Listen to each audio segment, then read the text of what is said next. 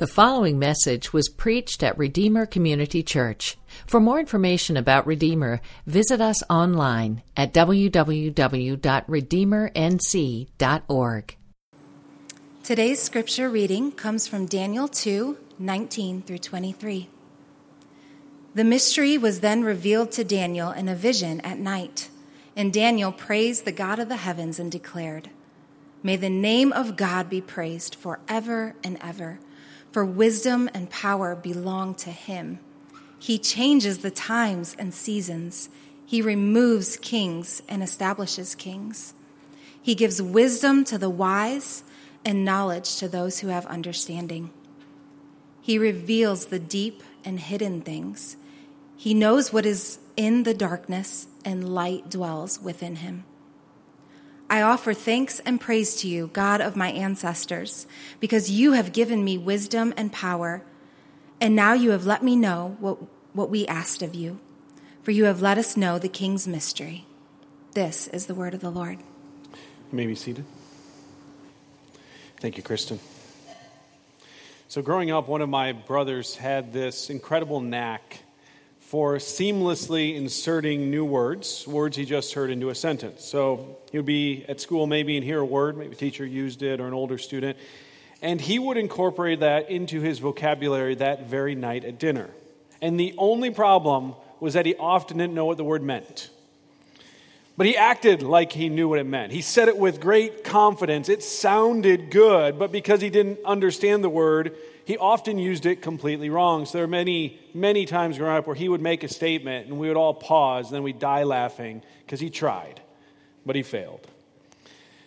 I think this happens to us as Christians. We hear words, we repeat them, but we struggle to really understand what they mean. And one of those commonly misunderstood words in Christianity is sovereignty.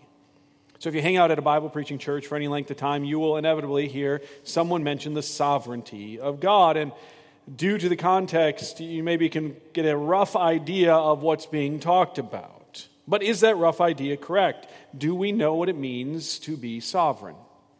Sovereign or sovereignty is a royal term. It's the word reign with an old prefix that means above. And so it's just in the basic sense, sovereignty means to reign above someone or to reign above something. Charles III is now the sovereign of England. He's the head of state. He's the king who wears the crown. But honestly, that use is a little confusing because though he's called a sovereign, we know that he doesn't actually rule anything. He doesn't make laws or enforce laws. And so when we talk about the sovereignty of God, are we talking about a similar sovereignty as that of Charles, some sort of title, or is it different? Maybe before we answer that question, we should ask, does it even matter? Is it important to understand God's sovereignty? Why would it be important? And just this week, someone from Redeemer told me that if I didn't believe God was sovereign, I would be flat on my back, unable to get up. It's the only thing that keeps me going. Do you ever feel like life is out of control? Does it feel chaotic? And in that chaos, you find yourself responding to all of the insanity with frustration or anger or despair? Do you sometimes look at those people who seem to have it all together and things seem to be running smooth and you get envious? Are you disgruntled about your life? This isn't where you expected to be. You have regrets about decisions you made and how things would be so much different if you made a different decision. Does it seem maybe like you're always running, but you're not actually ever getting to what it is you're running after? Like if you answer yes to any of those questions, then I want to encourage you this morning. The second chapter of Daniel not only helps us understand what it means when we talk about God being sovereign, but it shows us how we should respond to it. And there are a few truths as hopeful and life-giving as the sovereignty of God. Few truths that can help us stand when life wants to crush us. Few truths that can anchor us when the hurricane hits. The sovereignty of God can be a soothing lotion to the weary and worn-out soul. So we're going to look just at the first half of Daniel 2 this morning. We'll get to the interpretation of the dream next week. What I want to do is I want to sort of read through it together and I want you to see God's sovereignty. And I think it's displayed here in such a rich way. Like, I think we can learn more about sovereignty of God in this chapter than a full semester sitting in a seminary class under a great professor. Like, God's sovereignty comes out here in vibrant detail. Like, we can feel it and sense it as much as we understand it. After we do that, we'll just look at 4 ways we respond to it. So this chapter opens with Nebuchadnezzar. Remember, he's the young ascendant king of Babylon. He's defeated powerful nations in battle. He's brought smaller nations like the nation of Judah under his dominion, and yet the chapter opens with him troubled. So what could possibly trouble the sovereign ruler of mighty Babylon? Look at verse 1. In the 2nd year of his reign, Nebuchadnezzar had dreams that troubled him, and sleep deserted him. He can't sleep. He's having nightmares. And they're keeping him awake. Now, these dreams aren't the result of a horror movie that he watched on Friday night or eating bad pizza, right? These are different. He understands there's something different. Now, we know Nebuchadnezzar's a religious man. You remember in chapter 1 when he defeated Israel, he took the treasures from the temple, and it says he placed them in the temple of his gods. He named these young Hebrew men after his gods. Even his own name is a reference to one of his gods. And so he believes that the dream he's had is a message from the gods, that there's some deeper meaning. And he doesn't know the meaning, but he's afraid of what it might mean. Well, since he's a powerful king, he does what powerful kings do. He summons his minions. I don't have any minions to summon, but imagine the fun of summoning your minions and commanding them, you're going to help me understand this dream that's troubling me. Verse 2. So the king gave orders to summon the magicians, mediums, sorcerers, and Chaldeans to tell the king his dreams. When they came and stood before the king, he said to them, I've had a dream and I am anxious to understand it. The Chaldeans spoke to the king, and this is a little insertion by the translators. Aramaic begins here, so it changes, the book of Daniel changes the language it was written in. May the king live forever. Tell your servants the dream, and we will give the interpretation. So the court of counselors, the minions, are happy to help, because they recognize he's agitated, and they know this from experience. An agitated king, that's no good for anyone.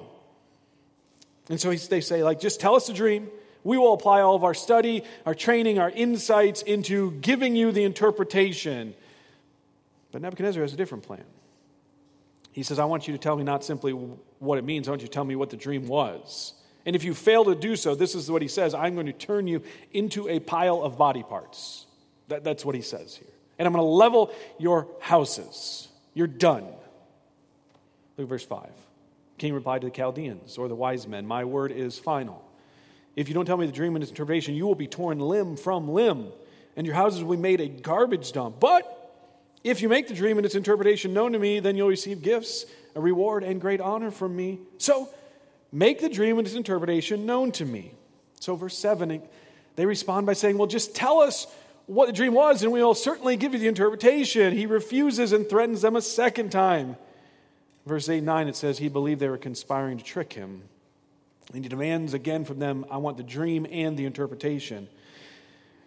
Now when the wise men, that's what Chaldeans are, they're wise men, answer this time, they speak to the king in a way that I don't think you normally would speak to a king. They speak with a type of blunt honesty, but what they say rings true. Look at verse 10. They answer the king, no one on earth can make known what the king requests. Consequently, no king, however great and powerful, has ever asked anything like this of any magician, medium, or Chaldean. What the king is asking is so difficult that no one can make it known to him except the gods whose dwelling is not with mortals. Now here we see the limits of human sovereignty.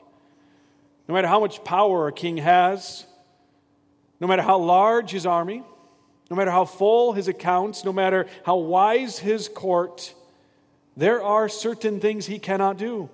It makes no difference how angry he gets or how much he threatens. His power has clear limits. This is what his counselors say to him. They say, listen, no one on earth can do what you demand. In other words, the king's arm seems strong, but it's actually short. It can't reach and attain what he's hoping for.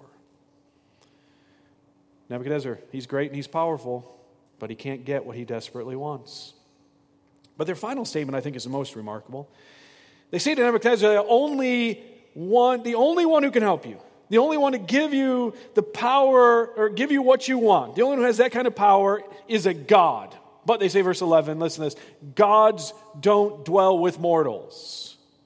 Gods don't dwell with mortals. In other words, they say, can you even imagine a God coming to dwell with mortals? What Jesus did on that first Christmas morning is utterly inconceivable to these Chaldean wise men. Yet in the beauty of God's plan, some Chaldean wise men one day will journey to Bethlehem to worship the God who came to dwell with mortals. Nebuchadnezzar doesn't like what they say, so he goes crazy because he's not used to being told things are impossible. He may not have the power and authority to get the answer he wants, but he certainly has the power and authority to make them pay for not giving him that answer. Verse 12. It says, because of this, the king became violently angry and gave orders to destroy all the wise men of Babylon. The decree was issued that the wise men were to be executed, and they searched for Daniel and his friends to execute them. So for some reason, Daniel and his 3 Hebrew friends were not at this meeting with the king, yet they're included here in Order 66, the elimination of all the wise men. So what will they do when their life is threatened by an angry king? Verse 14. Then Daniel responded with tact and discretion to Arioch, the captain of the king's guard, who had gone out to execute the wise men of Babylon. He asked Arioch, the king's officer, why is the decree from the king so harsh? Then Arioch explained the situation to Daniel. So Daniel went and asked the king to give him some time so that he could give the king the interpretation.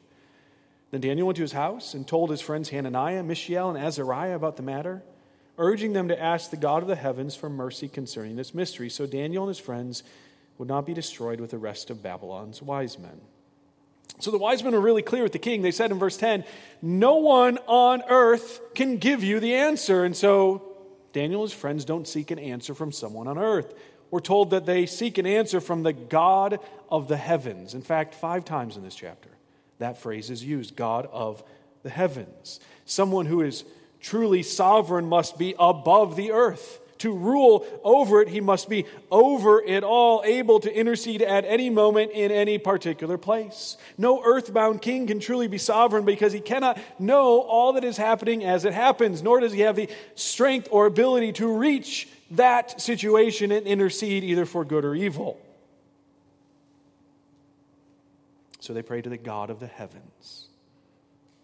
And what happens next? Well, verse 19 says he answers their prayer, and they respond with praise.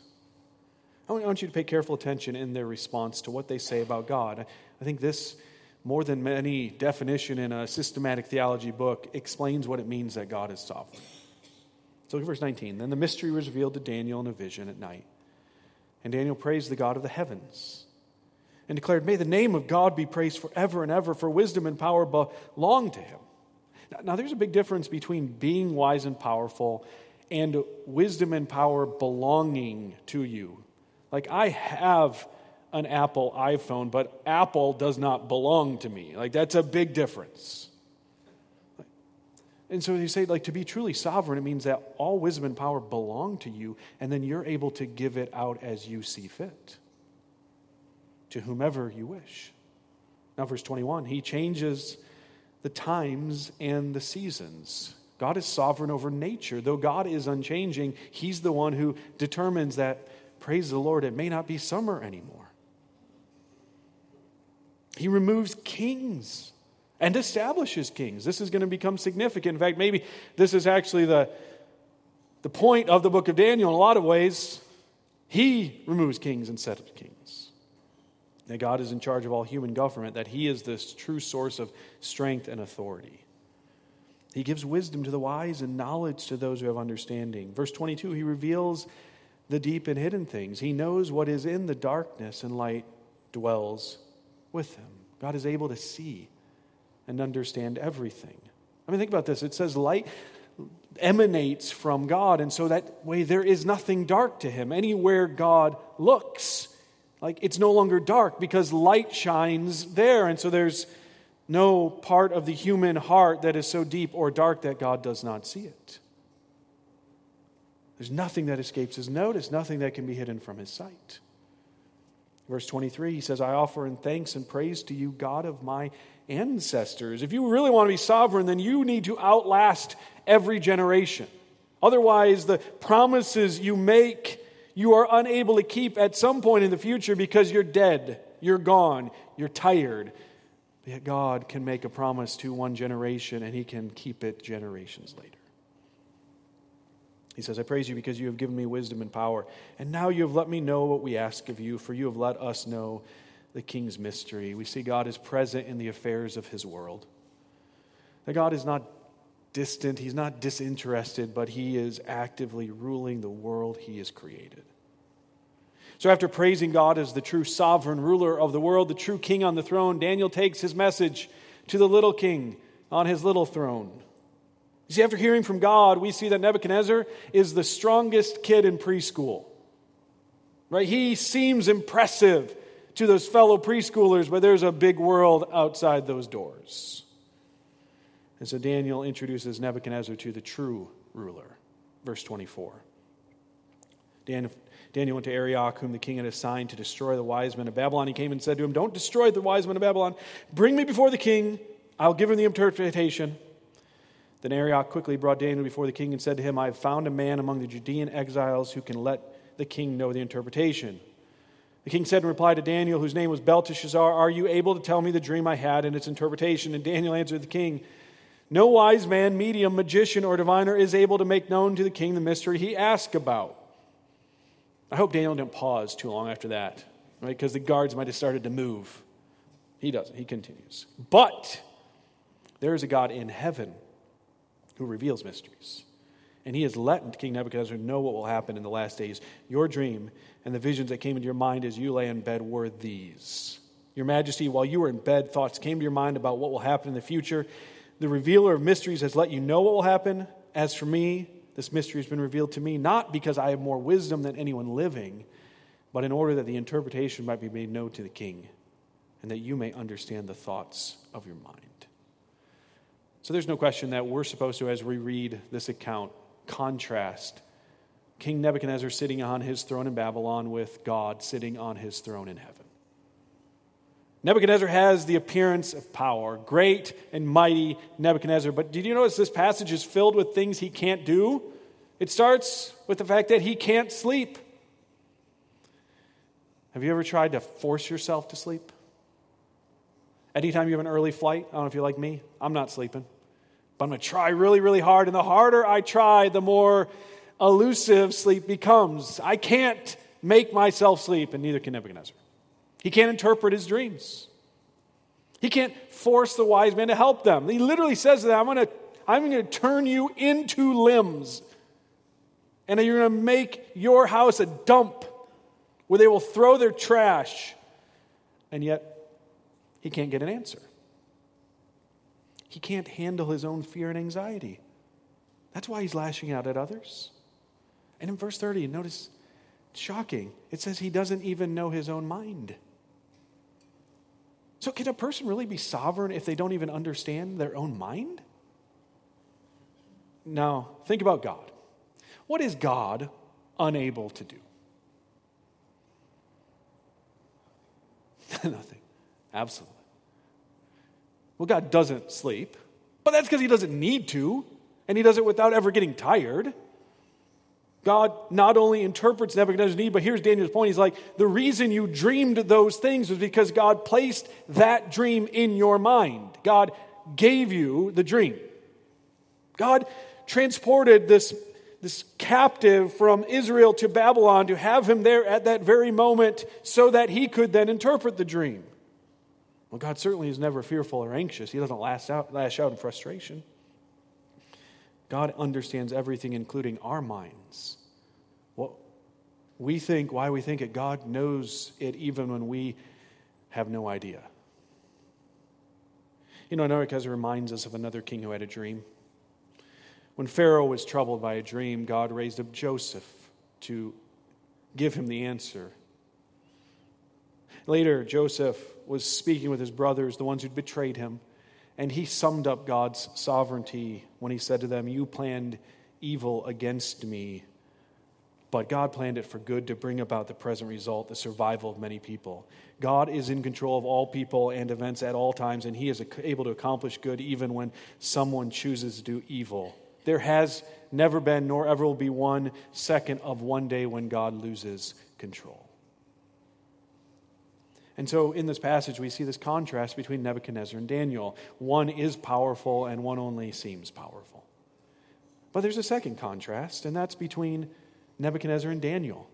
The one who thinks he's sovereign and he's realizing his limits, and the one who trusts that God is sovereign. And so I think here this is instructive for us as the people of God living in Babylon. How do we respond to the sovereign God? How does knowing he's in control affect the way we live?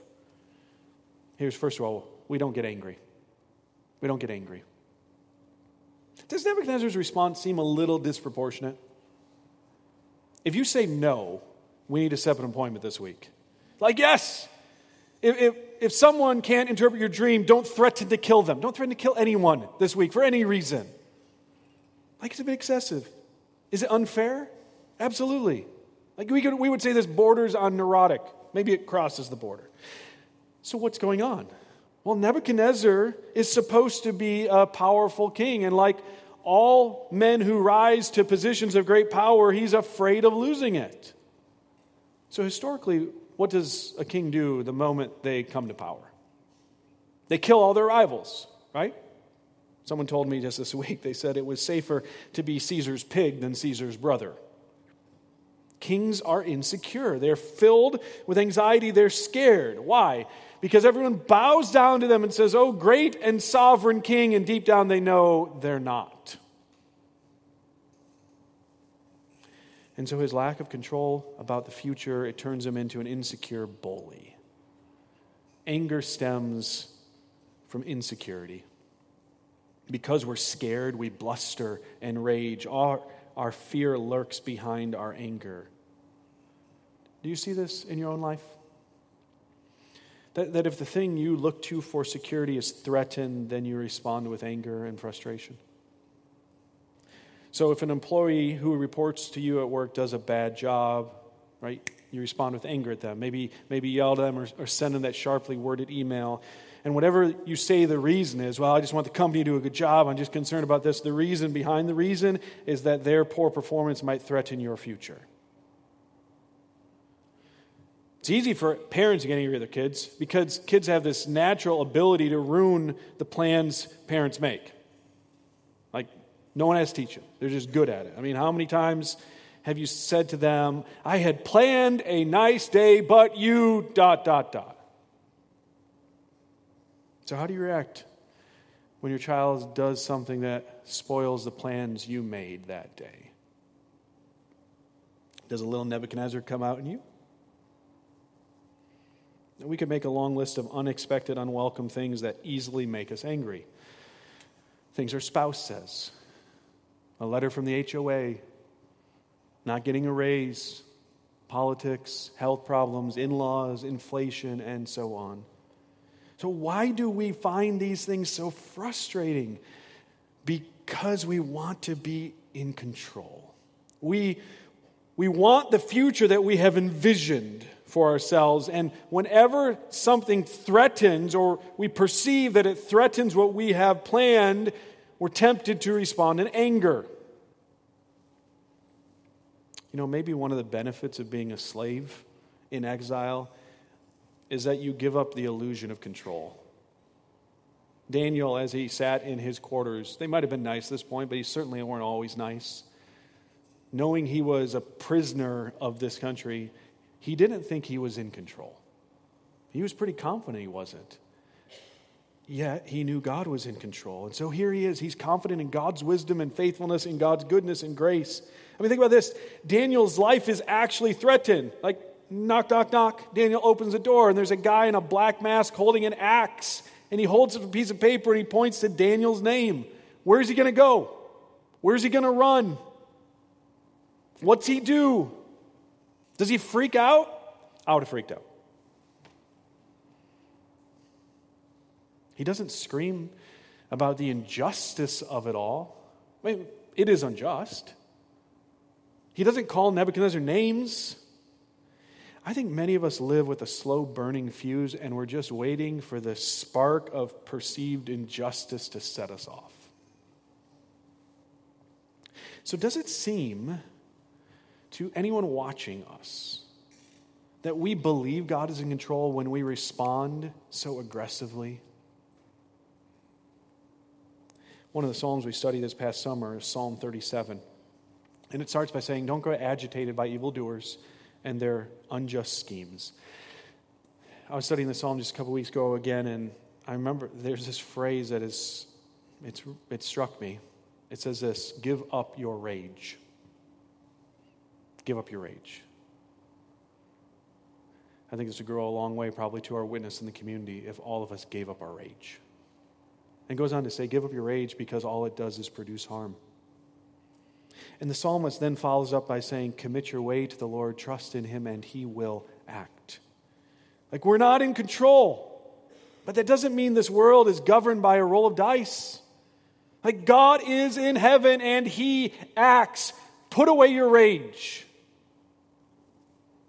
Trust that God has everything under control. Second, because he is sovereign, we love our enemies. We love our enemies. We don't have to get even. We don't have to make them pay. We're freed from the need to exact revenge. Sometimes we feel like it's our responsibility to make sure that person doesn't get away with it. We got to make sure they pay. They got to know they can't do that. It's not our job. Instead, what we do is we seek the good of people. We look for ways to bless those who would seek us, who would seek to harm us. I was thinking about this, and I was like, who are my enemies? And it's really hard to come up with my enemies. Daniel had real enemies, right? I mean, we're going to see in this book many times his life is threatened. The other counselors there, they're envious of Daniel's success. Well, of course they are, right? It says that he's this captive from Israel who's brought there. He's supposed to be a slave, and he ends up being 10 times better than them in anything they do. That would be obnoxious. He keeps getting promoted, and so they hate him.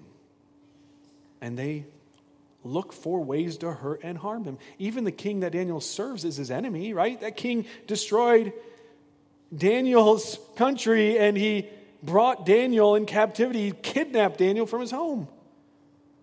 So Daniel could have used this as a way to get ahead. Right? Couldn't Daniel have said, we would have said like that would have been very savvy of Daniel. If he had expanded his influence with the king by saying, King, let me point out to you, those guys over there, they couldn't help you. I think you said something about killing them. Once you finish, let me know, and then I'll answer. But twice in this passage, he specifically mentions them and the need for them not to be killed. Verse 24, though he is a captive, he rescues his enemies from death. Is there someone who wants to hurt you? Is there a coworker who's envious of your success and they really are trying to undermine you? Whispering untrue things about you? Is there a professor who has it out for you? A relative who speaks badly about you to the rest of the family? Are you tempted to respond in kind? So where does that temptation come from? Right? It comes from a desire to protect ourselves, a desire to protect our future. But if God is sovereign, that means our future is fully in his hands. We don't have to spar with those who want to hurt us. Because of God's faithful love, because of his commitment to our future, we can love others just as he loves us. We can be kind and tender-hearted, forgiving others just as we have been forgiven. Third, because God is sovereign, we live with boldness. We live with boldness. Now, Christians from every generation, they've been awed by the boldness of Daniel, Hananiah, Mishael, and Azariah. They're in Babylon, and they display such boldness. Right? Daniel goes to those in charge. He tells them, I will get the king an answer. He hasn't even prayed about it yet. God hasn't given him an answer, but he's confident. Then when he stands before the king and speaks to him, he doesn't sound like an enslaved prisoner begging for his life. And he speaks with a type of refreshing boldness, as if he's not concerned with what Nebuchadnezzar has planned to do to him. Now, Daniel's boldness is not arrogance or rudeness. Where verse 14 says he speaks with tact and discretion. So God not only gives him the wisdom to answer the king, he gives him the wisdom to season his language with grace. So I think this is such an instructive example to us, brothers and sisters. We should be bold. We are not bold enough in our service for the king. We should be bold, but it is a type of boldness that is tempered with kindness and compassion. We saw this in the last chapter. We see it again here. We're going to see this throughout. Here they are living boldly for the king, and yet they are kind and they are compassionate. And yet they see God work. We should be willing to enter conflict like Daniel does and bring healing and resolution. One of the keys to Daniel's boldness here is that he's not alone. He's part of a community. Like the first two chapters, he's surrounded by these friends who are willing to stand with him. So I grew up, and there was this line from a song we used to sing, which said, "Dare to be a Daniel, dare to stand alone." But notice, Daniel hasn't yet stood alone. He will, eventually, chapter 6, much later, decades later. But at this point, he hasn't stood alone because he's got a community of like-minded brothers standing with him. So maybe there's a way right now you're trying to stand alone when you don't have to. You've got a community with you. I mean, this is why we every week remind you, like, you need to meet and be with your brothers and sisters at church, on Sundays, community group, other times. You need people because it's hard to live for God in Babylon. Don't do it alone when you don't have to. A Christian brother or sister can be like lighter fluid poured on the smoldering ember of your courage, helping it roar to life. Meet with your brothers and sisters. Now notice Daniel's boldness is not about him. It's actually a way of loving his neighbor.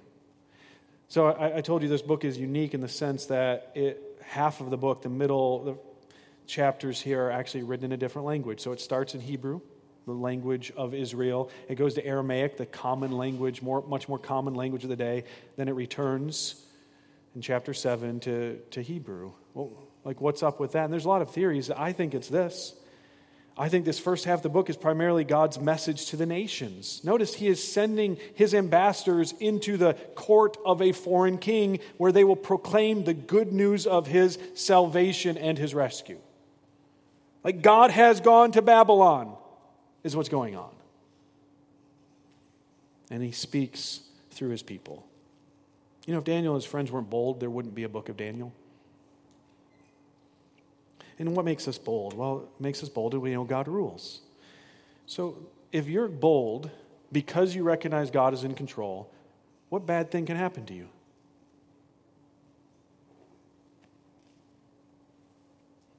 Now, this is my disclaimer. Don't be a jerk. Don't be a jerk.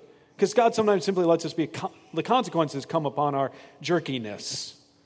Don't be a jerk. But if you're bold for him, particularly if it's seasoned with kindness and grace in the manner in which you do it, can the sovereign ruler of the cosmos not protect you in those moments? I think the book of Daniel answers that question quite clearly, that God is very capable to protect his people when they live for him. Here's the final thing we do because God is sovereign. We pray with confidence. We pray with confidence. So what do? They pray. Immediately they pray, and they pray not timidly. They've got this confidence that God's going to answer them. Notice their prayer, it's real, it's genuine, it's unapologetic. It's very similar to what we've seen when we go through the book of Psalms. But why pray if God is sovereign? Right? If God's in control, why pray? Well, the simplest reason is because he tells us to. But more than that, he invites us to. And he tells us it matters. And even if we don't understand the mechanics of it, we can trust him when he says that he hears and he responds to the pleas of his children. If a dad told his college-age son to ask him if he needed help on his school bill, wouldn't it be foolish of the son to not ask because he assumes dad's got it anyway? See, our Father, we know he'll take care of us. But he says to us over and over, ask me. Tell me your needs. Tell me your desires. I will listen. I will answer. So why wouldn't we pray? Daniel's prayer turns into praise in verses 20 through 23. Because praise and prayer are like covers of a book, they blend seamlessly around the life of a Christian. Now, I know we talk a lot about prayer, and I know that we struggle to do it. I think if we did maybe an anonymous survey and said, do you pray enough? It would probably be one of the few things in life everyone could agree on. No, I don't. I should more. Maybe one thing we can see in Daniel's example here is that it might be easier sometimes to pray if we prayed with people. So maybe you struggle praying alone. Maybe it's distraction, busyness. Certainly your flesh is pushing against that. And if you simply scheduled times to pray with someone else, that would be an encouragement to actually do it. Like you don't have to pray alone all the time. Like pray with others. Do we think this is the only time they prayed? Well, we know from chapter 1 they pray together. We know prayer is a pattern later in Daniel's life. Could it be that praying with others prepared him?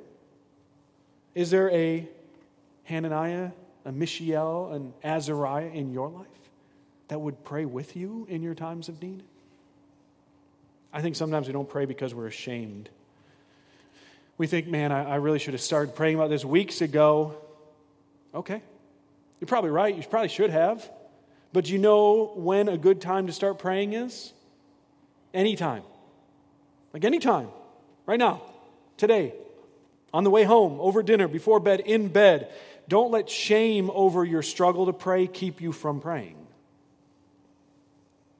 There are lots of lessons in this passage. I want to end, though, by reminding you that Jesus is our example and our hope. So Jesus is our example of what it looks like to trust that God is sovereign over every single detail of His creation. So if anyone ever had a reason to get angry over injustice, it was Jesus. I mean, Daniel is a sinner. And so we could say in some sense there are consequences for his sin, even if it didn't cause this. But Jesus never sinned. And yet Jesus is executed as a criminal. And while he's being executed, does Jesus get angry with his enemies? Or does he hang on the cross and say, Father, forgive them, they don't understand what they're doing? While Jesus ministered on earth, there was a boldness that shocked people. In fact, he goes to his hometown and he reads from the scriptures and he speaks, and it says they were astonished, saying, isn't this the carpenter's son? So he was bold, but yet who was kinder or more gentle than Jesus? And Jesus prayed with a boldness because he knew his Father listened to him. He had confidence that his Father delighted in his requests and wanted to answer him. Jesus knows what it's like to live and suffer and to trust God through it all. But more than our example, listen, he is our hope and he is our salvation. So this chapter begins with Daniel, the faithful servant of God, unjustly condemned to death, and it ends with Daniel exalted to the right hand of the king. And on that journey from death to exaltation, he saves his enemies. And brothers and sisters, this is the gospel story, that we are saved from death by Jesus. And because he is sitting at the right hand of the sovereign king of the universe, we have then been given power to live and serve him faithfully right where he's placed us. When Daniel stood before Nebuchadnezzar, this is what he said to him. He says, listen, I can't do this. No man can do this. But there is a God in heaven who can do this. Brothers and sisters, this is what we say. We say the same thing. We're not special. We're not able. But God has given us power to live and testify before kings. In just a moment, we're going to sing these lyrics. They're familiar lyrics. They say this: no guilt in life, no fear in death, fear in the face of death, maybe. Why? This is the power of Christ in me. From life's first cry to final breath, Jesus commands my destiny. See, that's the truth that empowers us to live faithfully in Babylon. Do you understand that Jesus controls your destiny? That he is sovereign? This is what allows us to live with boldness, is because we understand that there is one who reigns over all. And what we cannot do, what we are unable to do, we're okay with. Because he gives us the power to do exactly what he calls us to do. Pray with me. Father, help us understand that you are sovereign over all things. And so if there's a difficult circumstance in our life right now, that you're not caught by surprise. We often can't sleep. Like Nebuchadnezzar, we're fearful and we're anxious and we're frustrated by things that are outside of our control. And so help us to remember that it's not outside of you. That you are sovereign over it all. And that what you call us to, you equip us for. And like the psalmist, we can give up our rage because we commit our way to you. We trust and we know you will act. So help us this week to live with a boldness because we recognize that you alone are the sovereign King over all. We pray this in Jesus' name, amen. Thank you for listening to this message from Redeemer Community Church in Fuquay-Varina, North Carolina. Feel free to make copies of this message to give to others, but please do not charge for those copies or alter the content in any way without permission. For more sermons, we invite you to visit us online at redeemernc.org.